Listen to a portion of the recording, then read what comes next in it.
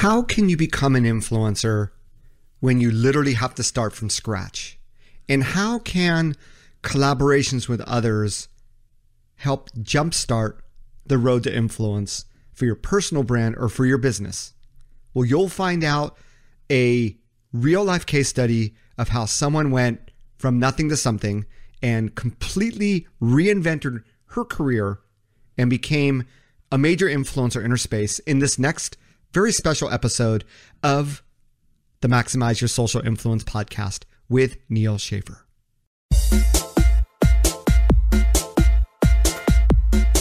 Welcome to the Maximize Your Social Influence podcast with Neal Schaffer, where I help marketers, entrepreneurs, and business owners grow their businesses using innovative marketing techniques, leveraging the concept of digital influence throughout digital and social media. Hey everybody, welcome to episode number 193 of the Maximize Your Social Influence podcast. Welcome to the show and thank you for listening. When I revamped this podcast, it was actually in episode number 143, which I published on January 7th. I have successfully this year, wow, we've gone a long way, huh? From episode number 143 to episode number 193. This will be the last episode of 2020. And I'm really proud to say that I was able to do it, to get 50 episodes published. It wasn't 52 episodes. I got off to a shaky start, but I'm glad I stayed the course and have stayed consistent. And through these 50 episodes, I think a lot of you that listened to me back in the day, you've come back to my podcast, which I thank you for. But equally, I think that I've gotten a lot more new people to my podcast. And I want to thank you all for joining me on this never-ending journey into the world of digital influence in digital and social media. So today, we have a very special guest. And after this episode is done, well, when you listen to the end, you'll hear a very, very special announcement.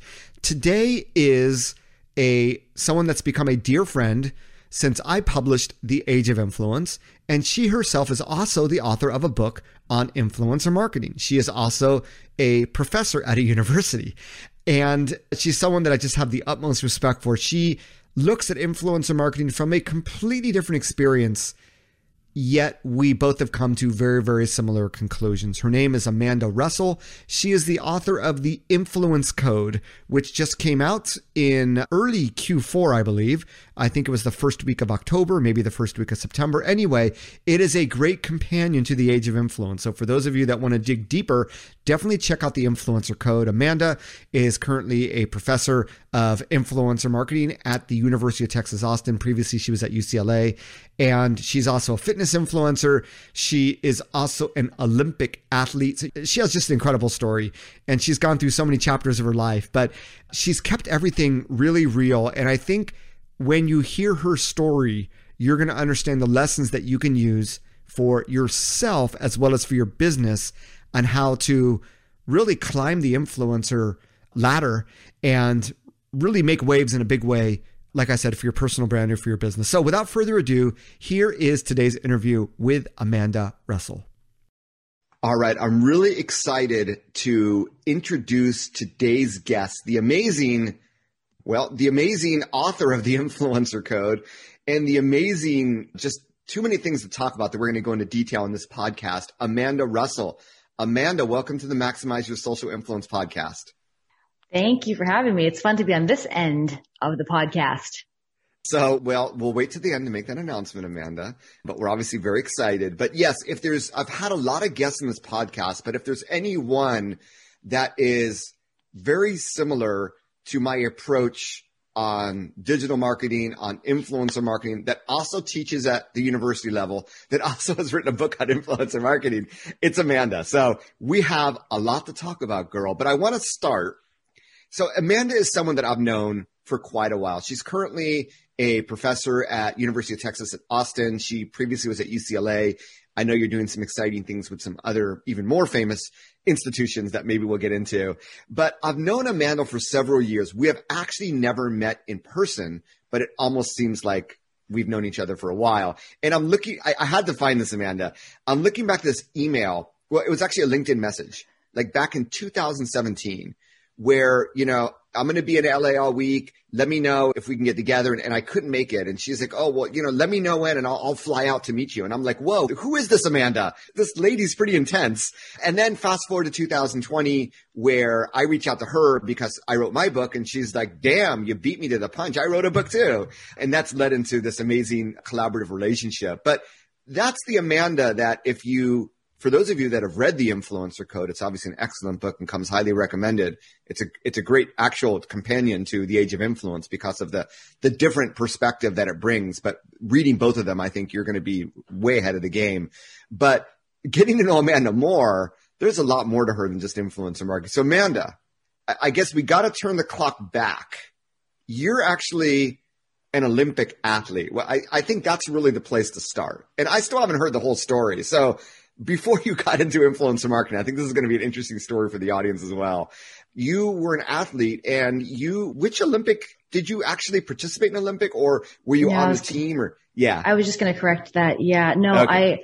I came to the US actually from a small town in Canada on a running scholarship to Division I. It was a Division I track and cross country running scholarship. And running was really my ticket out of where I was from. And it was my everything for a long time. And I made automatic qualifying for Olympic trials while I was still in college. And on the lead up to that, I shattered my femur at the neck. And that was like a game changer for me. I view the Olympics very differently and I view a lot of sport very differently and I view life very differently now, having gone through something like that and then seeing the athletes that do what goes on behind closed doors. And so that was before Beijing Olympics. That's what I was training for. And then the London Olympics I did go to in a very different capacity. And I went as the spokeswoman for Livestrong and I covered the Olympics, but I did it. I wanted to do an angle that was very different than most. And it was the angle that some of the greatest athletes, and actually, especially in sports that are really demanding on the body, we will never see because they don't get there or they're not on that day because your body is so finicky that, and so I started doing some stories on some of the great athletes or the stories, the traumatic stories behind some of the athletes. But that's amazing. So that was 2008. And that changed my trajectory for the better. It was, at the time, it was the biggest failure on so many levels. I worked so hard to get out of where I was from. As you can gather, I'm slightly intense and where I'm. Everybody slightly is an understatement, but that's your DNA, Amanda, because you have that Olympic caliber training background. That's your drive. I see how you apply this professional athlete perspective to business, right? Which to me is really refreshing and exciting. Well, it's funny. You think that because Neil, you are very unconventional yourself and very intense in certain ways in ways as well. And I feel like people I have to warn them usually, and then they either get it or they don't. And when they don't, it's like, I can tell, it's like, no, I'm overwhelming to them. It is, there's no real gray area. There's no real yeah, she's okay. Like no one ever is like, oh, she's nice. She's okay. It's like one extreme or the other. And that's helped me and it's hurt me. Well, so you're probably listening to this thinking, okay, Neil, okay, is this podcast about Olympic athletes? No. Because if we were to write a life story about you, well, you have your Canadian upbringing, that's going to be chapter 1. Chapter 2 is your athlete, the Olympics, and maybe chapter 3 is Livestrong, which must have been an amazing experience for an amazing organization. So then you move into YouTube and you become this major influencer before we were even talking about influencer marketing. Definitely one of the earliest stages of influencer marketing in social media that we know of. So tell me what that transition was like and then life as a fitness influencer. Yeah, that's a great question because everybody thinks that was the transition maybe it wasn't to YouTube. And it definitely wasn't. It wasn't even a thought. After my injury happened, I lost, amongst other things, my career. I also lost my US visa, which also included my health insurance and I was sponsored by Nike. I lost my sponsors. I lost my coach. I lost my entire community, basically who you think you're family was like gone in a matter of a week. Damn. And I remember thinking like, and I tell the story because when I look back at my life, especially what happened that was a really huge, huge transition for me. When I look back, I realized that influencer marketing was what helped me transition. And I didn't call it that at the time, obviously, and it was not even a thought, but that was the most poignant example of using influence to shape your career. And what I did was, because I had nothing and I wasn't even American, so I knew that I didn't want to go home, especially to Canada, especially to live with my parents after 4 years of like everything I had done. I just felt like I'd already failed on the biggest level, and that if I had to go back and live there, they would have all been right that I couldn't make it. And so I decided that if I couldn't go to the pinnacle of the athletic world, I had this really big dream of New York City. And by way of my parents' favorite babysitter, the television. So now now that Olympics wasn't there, I wanted to go to New York. And I remember people saying like, good luck. First of all, you're not American. You don't even have work experience, and you need to get sponsored by a major company. And they're right. I didn't have work experience. I had no connection. I had nothing. So what I did was I figured out, like, I narrowed my focus down to like, because you can't focus on everybody. I was like, hey, who are the 3 big firms? Like I needed a label that big firms that could sponsor my visa. And then I figured out who the gatekeepers were at these firms. And I didn't have experience, but I had a lot of Nike shoes and a lot of Nike apparel. And so I sent each of the 3 firms a box of my shoes, like used, worn out Nike shoes, with a personal note about how I had all of this work ethic and dedication and discipline and drive that I would give solely to their company because I could no longer run. And my number 1 pick firm was Millward Brown, which is now Kantar Group, which is a massive market research consulting firm. And they basically brought me in because they were like, who's this girl with the shoes? And they ended up hiring me on the spot at the end, sponsoring my visa. And that was my gateway to, because I couldn't just go and start a YouTube channel, live in New York and all these things. Like I needed health insurance. I needed pay. I had no one to help. Like I needed a paycheck. I needed all these things. Of course. I couldn't even get a cell phone because I didn't have any credit history. And New York was I ended up living, that could be a whole book in itself. Like the stories that I have from from figuring it out there by myself are just unbelievable. Like, yeah, and that's the most amazing city to be able to do that in as well. Be just so competitive and cutthroat, and I loved it. Yeah, I was like, finally, I don't feel crazy. I have to see people like me. So that actually got you into then, well, I'd say marketing and advertising, right? Yeah, working at that type of firm. Yeah, and knowing that wasn't, I knew that I didn't want to work for them forever, and that I wanted to do something that I knew that I had this like. There was a something, and I didn't know what it was, but I was like, I know this isn't forever, but I know that I need to build the infrastructure. And I think there was a big lesson there. And especially now that I teach students, where there's this whole mentality of like, follow your passion. And I'm sorry, I don't agree with that. I even like, how do you even know what your passion is? I think there's a difference between following your passion and being passionate about what you do. And sometimes in order to get where you want, like the long-term goal, I'm extremely long-term goal oriented in terms of like, I have to know what the bigger thing is and work backwards. And with a lot of big goals like that, you have to do a lot of things you don't want to do. And sometimes you have to take steps to the side or what look on paper like going backwards. I had to do that. And I think we get so fixated on how we look on paper and our ego. And I think that what happened to me with the athletics was that I was stripped of any ego. To the point of like, just, there was nothing, like, there was nowhere to go but up. And that taught me to sort of like, okay, now you got to get back up and you know the drill. But even with athletics, like, it's not fun. So getting up at 5 a.m. to hammer out mile repeats in the dark sucks. And you're tired all the time. You're not getting up because you're like, I'm looking at myself in the mirror and I'm saying, what do I want to do today? And I just want to go out there and I just want to just hit that rain and hit those miles hard. Like, no, it sucks. But you do it because there's a bigger goal that is driving you so forward. And it's the same in business. And so I had to do a lot of things in New York that I didn't necessarily want to do or like to do because it was part of building the infrastructure for a longer term goal.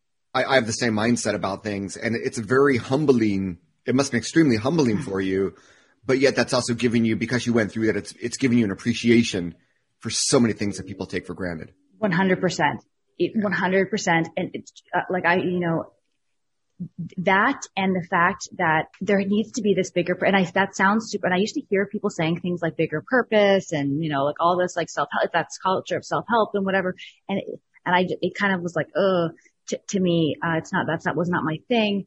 But I have to say that one big takeaway is that purpose drives people. It's not happiness I think we're chasing. I think it's purpose.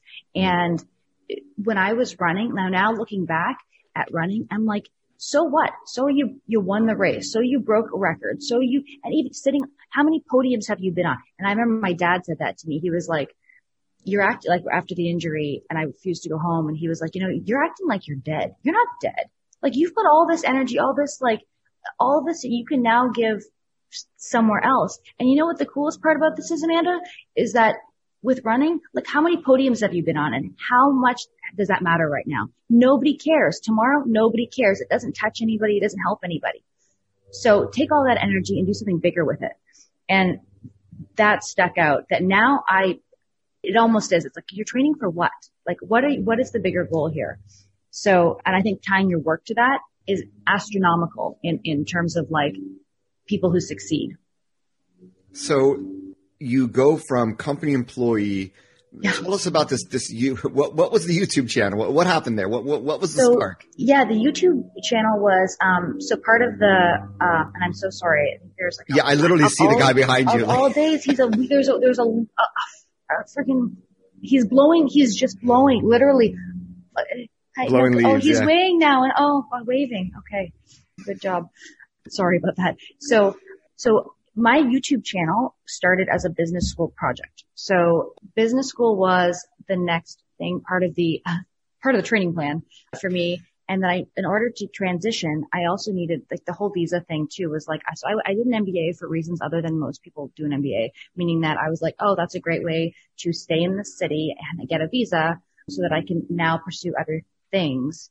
And I need connection. And so I did that. And then my thesis was along the lines of, you can have the best product, service, or idea in the world, but if you don't have an audience that cares and trusts you, it doesn't matter.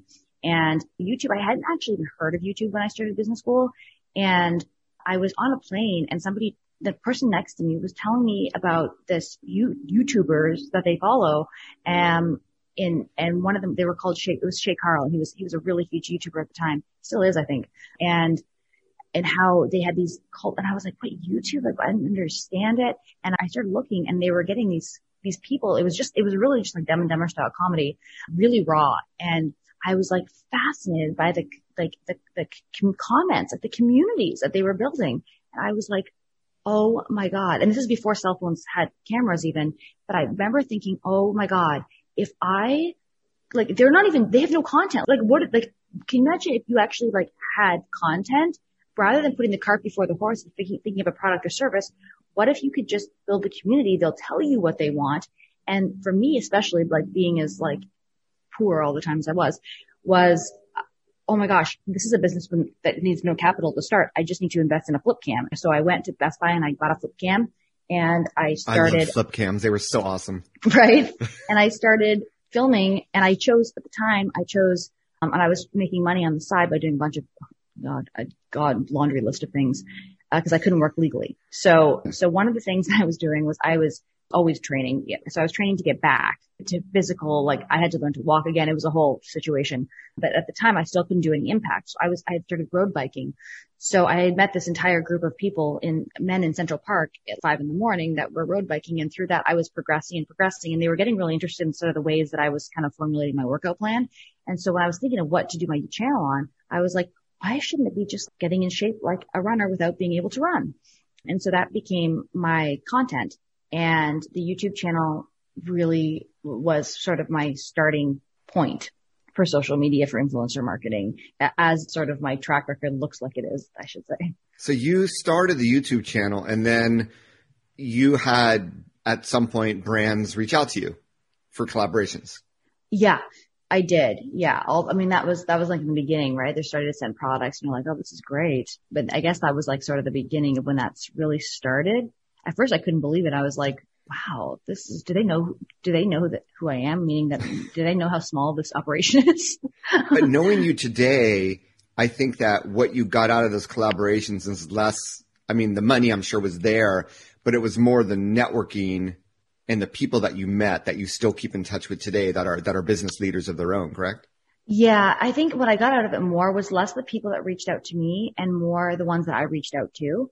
So I was obsessed with doing collaborations, and I knew that that had to be the way to grow the audience. So I reached out to Shay Carl, and he was in Los Angeles, and it was him and there was a couple others that were basically had an operation in a garage in Venice Beach, and they were naming themselves Maker Studio, and they were, I don't even know what to call them, like a production house for YouTube videos. Yeah. And so I wanted to collaborate with him, and so I offered to fly out there to meet him and collaborate. Of course. I mean, this is like my emo. So was like, how do I get him to collaborate with me? And at first he was like, nah. I was like, well, I watched some of his videos, and he's always making fun of himself for not being in shape and whatever. And I was like, I'll train you. Perfect. I'll come out there and I'll train you and all your YouTube buddies, actually. So you just all get in the backyard and you don't even need equipment. I'll come and I'll train you. All that I ask is that you put it on your channel too. And so he did. And that was when I saw the spike. And obviously, like, marketers would be like, well, that's a very different audience. Yes, it is a very different audience. And so there was their fallout. Yeah, there was a lot of fallout. There was a huge spike, but then there was a lot that stayed. Yeah. And then I started trending because of the spike. And then it just started. And then I think Ryan Seacrest then saw the channel, and he named it as one of the, next big fitness stars. And then I got a sponsorship investment from Google YouTube, and it really started spiraling. But there was a lot that went on in between. And that one of the things was like how I pitched so many people, which was one was Maker Studio. So when I was out, when I realized what was going on there, I hated filming and editing. I still do. I can't, it just makes me crazy. And I was like, I'm never going to be successful at this. I can learn it. I know how, but it's important to know how. But if I hate it so much, I'm never going to really make this consistent. So Maker was great at filming and producing. And I said, will you collaborate with me? I'm a business school student. I know all about marketing. So I can help you run the business, like that side, if you can help film and edit my videos. And at first they said no. And then I realized the problem. And that was that I asked for it. I asked for something, and it was all about me. And so I thought about it. I kind of felt like I had just lost. I remember flying home and being like, I can't believe they turned me down. It was just it was like getting broken up with. And so I thought more about it, and then I repitched them and was like, what's in it for them? So there's a lot of cachet, especially in production, for like having the LA, New York, like bi-coastal offices. And right. I lived in New York, and they were based in LA. And so I offered to be their first New York, if they would give me a producer, film editor, I would be their first New York office. And that was appealing. And so they did one of their trial of New York. And so out she came. And we became the first Maker office in New York City, which grew quite astronomically. And Maker eventually sold to Disney in 2014 for a very, very high price tag. And I then moved on, and I moved from being part of YouTube. My whole goal with YouTube was to build something you own, because you don't own anything on YouTube. And so through that, I pitched Trium Entertainment, which are the creators behind many shows, but a lot in the entertainment fitness space. So Biggest Loser, Amazing Race. Mark Coops is still I think they changed their name now, but I think he's still the lead partner there. Older British man, really smart, been in television forever. And, having done Biggest Loser, even at that time was like, I couldn't pitch a show like Biggest Loser today, because it's got to be like, you have to have digital following, and I need to learn this. And I was like, great, I'll be your guinea pig. You partner with me. I've got an audience. I know the audience. I also know marketing. If you guys become my business partner, we'll build out a subscription model. And this was also before people ordered things online, hardly. Right. So to put a credit card into a computer to get something non-tangible was like a big risk. But we did. They became my 50% business partners, and we built out a full subscription model with bells and whistles. It was a community. It was a lot of different things. And it was more than anything, it was an education beyond an education, because nothing like that. There was no widgets. There was no templates. There was no Squarespace. So yeah. Amanda, in that 5 or 10 minutes, there were so many awesome takeaways, best practices number one, you didn't wait for things to happen. You proactively reached out, and you reached out to other influencers. And I think those that have become very influential, there's this aspect of collaborating with other influencers. And I'd say the same for businesses as well. And you did that so well. And that seemed like your primary strategy. You also decided early on that your sweet spot is the content and the marketing. You're not into the technical editing. Whereas those guys, that's because the content, I'm not going to say their content was weak, but I've seen a lot of early YouTube success stars. They don't have to be male, but a lot of them I know are male. They were just really good, or they hired really, really good technical editing. So they were able to put up a really good looking show, really professional looking, you know what I mean? Right. Without necessarily having the content like you had. So that's really an amazing success story. You know, the name of this podcast is Maximize Your Social Influence. And I don't talk to a lot of influencers about how they became more influential. So for those of you that have been waiting for that, I think there's a lot of great takeaways there on what you can be doing. And it's all about collaborations. And well, we have our own collaboration store, but let's keep moving forward on this journey. So at that point, you're a rock star. And now I know how the Hollywood bit, and I know you're doing stuff with producing movies and stuff as we speak, but let's move on then to the next stage, which is university. And I believe at some point you became a professor at UCLA. And once again, you're in Austin, Texas. Yeah. People say the same thing about me. You teach at Rutgers, yet you're based in Orange County, California. What's up with that? So can you tell me, how that came about, why you decided to start doing that? Yeah. And is there anything in between that I missed? So I was at UCLA and I lived in Los Angeles. It started off, my YouTube channel started in my name because I had not really thought through. I'm kind of like a trial by fire, just go. And then they started knowing your name. And when Triam and I were working together, I was like, okay, now this is becoming something bigger. I don't want it to be me anymore. I don't want to be in front. And I became very insecure, almost like chip on your shoulder, about being the girl in the leotard doing YouTube, like being called a YouTuber and kind of the derogatory, and I was not comfortable in my own skin with it. And I wanted it to not be me.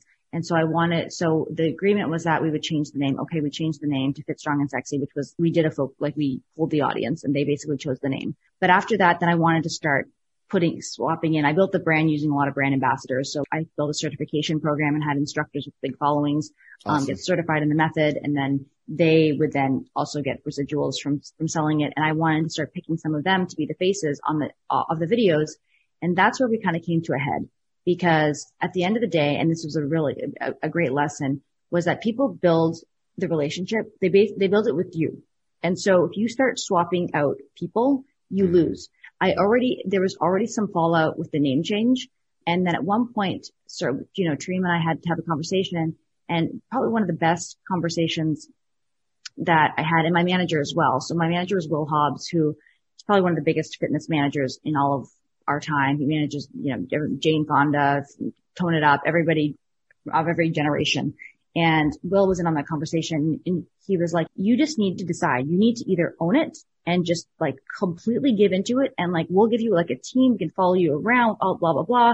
And every moment of your life, it's got to be narrated, or you need to get out completely.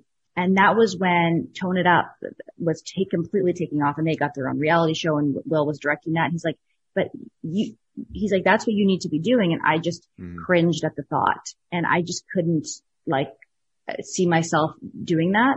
And I really wanted to do something that I was proud of. And even though that there's nothing to not be proud, I should be careful what I say. It was not for me. That was not for me. And so I decided that I wanted out completely, and that I wanted to start an agency. I really loved the marketing angle and the business angle and the building it and all of that stuff and scaling it and building the community, but I just didn't want to be the face, the talent. Mm-hmm. So I started an agency because when I was building it, there was no one we could ask. We could all tell stories of almost nervous breakdown level of oh my God, 24-hour customer service. And there's women that are on exercise programs and diet programs. And it was not. And so, but in the fitness space, all the magazines, everyone was starting to build out Livestrong. They were all starting to really build out these online platforms, and they needed somewhere. There was no specialty. So I was like, I'm the specialist. I've done this. So that's how I started the agency. And then by that, I started speaking a lot on it because like I said, there was no expert. I started just kind of walked into being an self-proclaimed expert on it and advising a lot of different people and companies. And one of them was a professor at UCLA, and he saw me speak somewhere at some, I don't even know, some conference or something. And he was like, you need to come speak to my class. Nobody's doing this in business school. This is what they need in business school. And so I did, and it went really well. And we kept in touch. And he was like, we need curriculum like this. And he's like, would you want to co-create a curriculum? I can pitch it, and he would have to champion it, right? Because he's tenured faculty. And that's when I learned, again, he's the influencer. How do you get into a system? You need that in. And he really opened that door for me. It's a lot of almost every big thing that's happened. It's always sometimes a matter of just one person opening a door. And then there's also all those that can open doors and don't, which really drive me further actually. But yeah, he opened that door. I got in with UCLA. I had to start by co-teaching with him, and then they see how you do and they review, and it's like a process. Mm-hmm. And then that's how it started. And then I was off to the races in academia. Amazing. And it's funny, my own start at Rutgers was the same way. It was a tweet. Hey, really? You should consider, teaching over here at Rutgers. It's like, okay. I had some dude from Finland reach out to me, hey, do you want to come over and teach in Finland? I thought the guy was joking. And then, a few months later, I'm out in the freaking cold. Well, you're used to the freaking cold being where you are in Canada, but quite an experience for the Southern California native. Oh, that's right. Yes. Yeah, but that's an amazing story. So fast forward and we finally get to 2020, but I think you'd all agree, my listeners, that it's an important story to tell. And there's so many takeaways there. And we forget that anytime you want to make a sale, if you want to get income, you have to work with people. And the more collaborative, I wanted to say one of the other takeaways from your story of the movie studio, the video studio was WIFM, right? What's in it for me? And you always have to think about that when you want to collaborate with other people, or when normally, this is probably what you teach as well, but when brands want to collaborate with influencers, what's in it for them, right? It not necessarily just money, right? So fast forward, you moved on to Austin, Texas, University of Texas. And I know you're doing stuff in academia, but I want to make sure we get into the influencer code. So tell us about, and by the way, influencer code came out in, was it September, October, the official publishing October. date? Yeah. Middle of October. Yeah. So it is only been out for 2 months. In case you haven't heard about it, press pause, go to Amazon, buy a copy, come back, listen to the rest. But tell us about how the influencer code came about and just a little sneak preview for the listeners. Yeah. The influencer code, I didn't set out to write a book either, but when I'm developing the curriculum for my course, I couldn't find a book, any kind of text that was current enough, that talked about it in a way. So the way that, and ironically, your book then came out this year as well, but this was like a couple of years ago, and there was no book out there they were all talking about influencer marketing as though it was transactional influencer advertising, and it was synonymous with social. It was like a tactic underneath social media marketing, which is I view it very, very differently than that. And there was nothing out there like that, and anything that was, there was an element of agency bias to it or some sort of bias. There wasn't like a credible source. Yeah, there wasn't a credible source that was with no bias. Yeah. That also would be timeless in a sense, meaning that it wasn't about platforms. Like influence didn't develop with social media. It's been around since the beginning of time. Yeah. So how do I create a text that's not going to be extinct by the time it's published, that will be, no matter if you pick up this book in 20 years, like the principles there will still apply. So I decided that I would just write the book, and that's how it came about. So tell us, the influencer code. Tell us why you wrote the book. So really the book, I'm assuming, is half a culmination of your own experiences as an influencer, but also half as a professor and speaker and agency owner. I'm sure you have a lot of experience there as well that you put into it. So, what are and you've read The Age of Influence. So yeah, I love The Age of Influence. Well, thank you. Well, for those that have read The Age of Influence, how would you sort of talk about the perspective you have in the influencer code that is different? It's complementary. It's set up differently because it's set up actually as though like chapter 1 is lecture 1, chapter 2 is lecture 2. And so the beginning of the book is more like shifting how you think about influence. And then you get into more of the tactical, strategical kind of stuff. But I tried to do it in a way that you'll see examples and cases of everything from like big name brands and companies who've done it, B2B brands, B2C brands, and then also the small startup entrepreneur, and also just individually, because we are all brands. Unless you just want to be nobody and not anonymous, we all have it's called your reputation, and you want to build that. So in order to do that, you need influence. How do you do that? And so it starts from like, there's examples of personal things, but I would say there's probably fewer, actually. My next book, maybe it'll be more. There's probably fewer examples of my own stuff and more of just different companies. Especially, I really love giving examples when people are like, well, we're not a sexy fashion or fitness brand. We're not Instagrammable, or something that's like more of a B2B brand or something that's just a really unsexy product or service, I think is the most powerful. That's when I think influence is more powerful. I mean, because we automatically go to like, fitness and fashion and jewelry and whatever and video games. And that's easy. And social media advertising, great.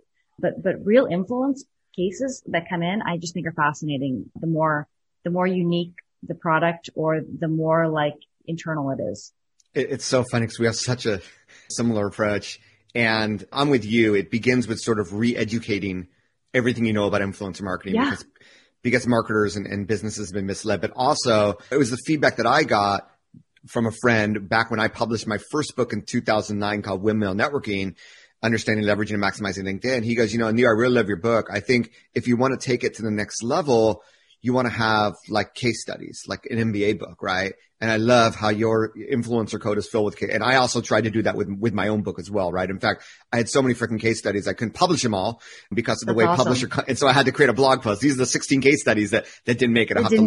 Yeah, I'll have to link it up in the show notes. But yeah, that's really incredible. And I know that, you have a hard stop coming up. I'll be completely transparent. So I want to make sure we get the word out. So Amanda actually reached out to me. I reached out to Amanda after it's like, hey, part of my influencer marketing for the age of influence was reaching out to other influencers. And so Amanda was there and she's like, oh my God, I'm writing a book too.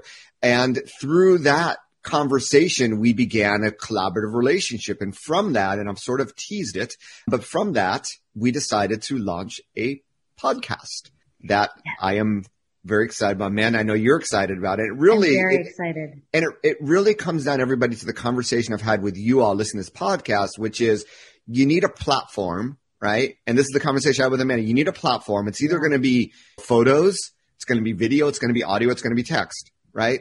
And if you're a personal brand, if you're a business brand, you're going to have a website, you're going to have a blog, and personal brand as well. But if you really want to make impact, I've talked about audio and video. And when I had the conversation with Amanda about building this new platform for the book, video, it's like, part of it is you've been there, done that. Part of it also is, that video takes just this extra layer of time and resource, what have you. And when I described, as I've described you in previous podcast episodes, how a podcast is actually really doable and in its own way, really sexy. I know it's a weird word to use, but it's attractive for many, many different reasons. Amanda bought in and we did it. And we are going to be launching approximately 1 week after this episode. Well, we might as well say Wednesday, January 6th. So stop what you're doing again. So hopefully you've already bought the influencer code. Now pause and go to the School of Influence. This is going to be the name of our podcast. Amanda, why don't you introduce what the podcast is going to be about? I think I've said enough. Just make sure you subscribe.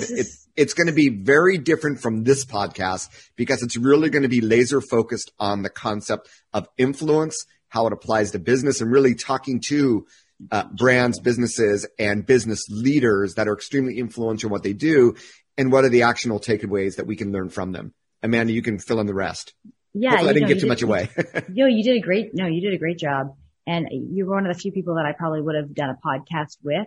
Given my YouTube experience, I was pretty burned out from that, but this made sense.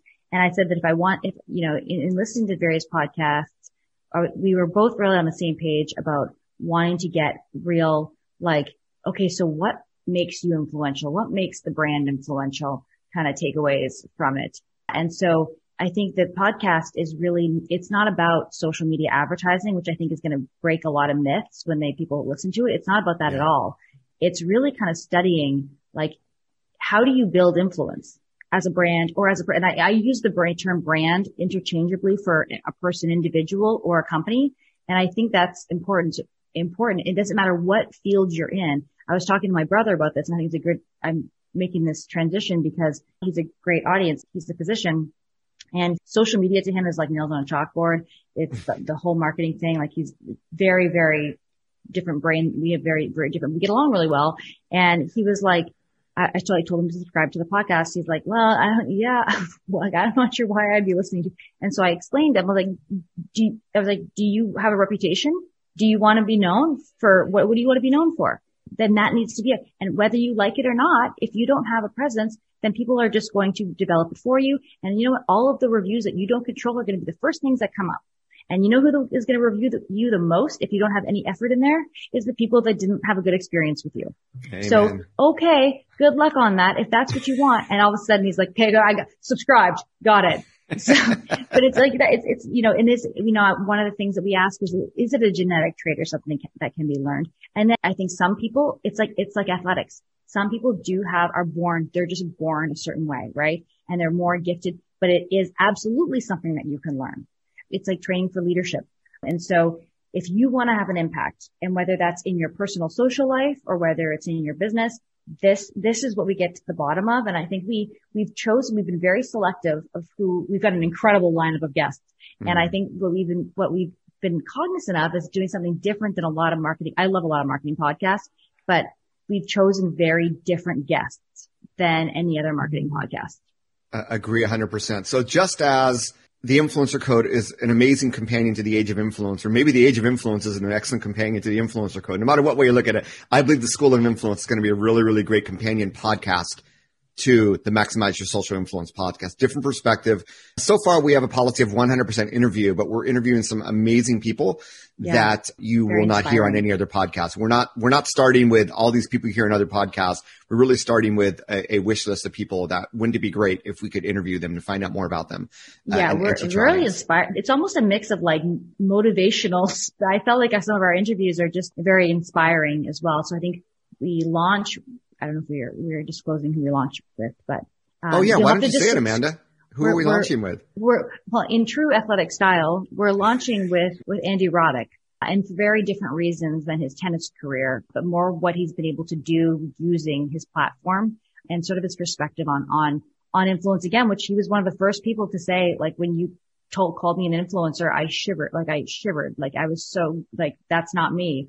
And yet now he's having read knowing what the perspective, that's where I think this is important. Shifting the perspective, how you think about this will change the way you think in general.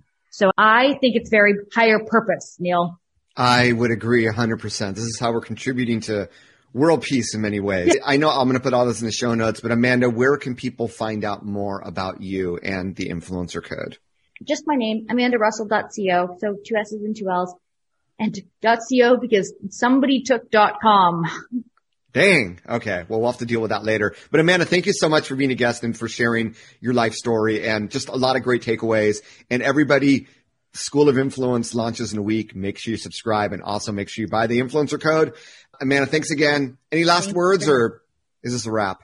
No, I just want to say thank you for having me. And the big takeaways, I know this is it's a marketing podcast, but I think that there are some marketing is psychology, and that some of the biggest takeaways that I have, if I could give any, and I'm sure there'll be thousands more in 10 years, but we're just the idea that they're like influencers, whatever it is, opportunities are so much easier to achieve if we go after them. Too often we think that opportunities are so far out there and that they are, oh, that's not me. I remember because what really resonated in realizing this was somebody told me when I was getting into that I wanted to shift my career into marketing, and I was like, I'm going to be a thought leader. I'm going to whatever, an influence. And this was not too long ago, by the way.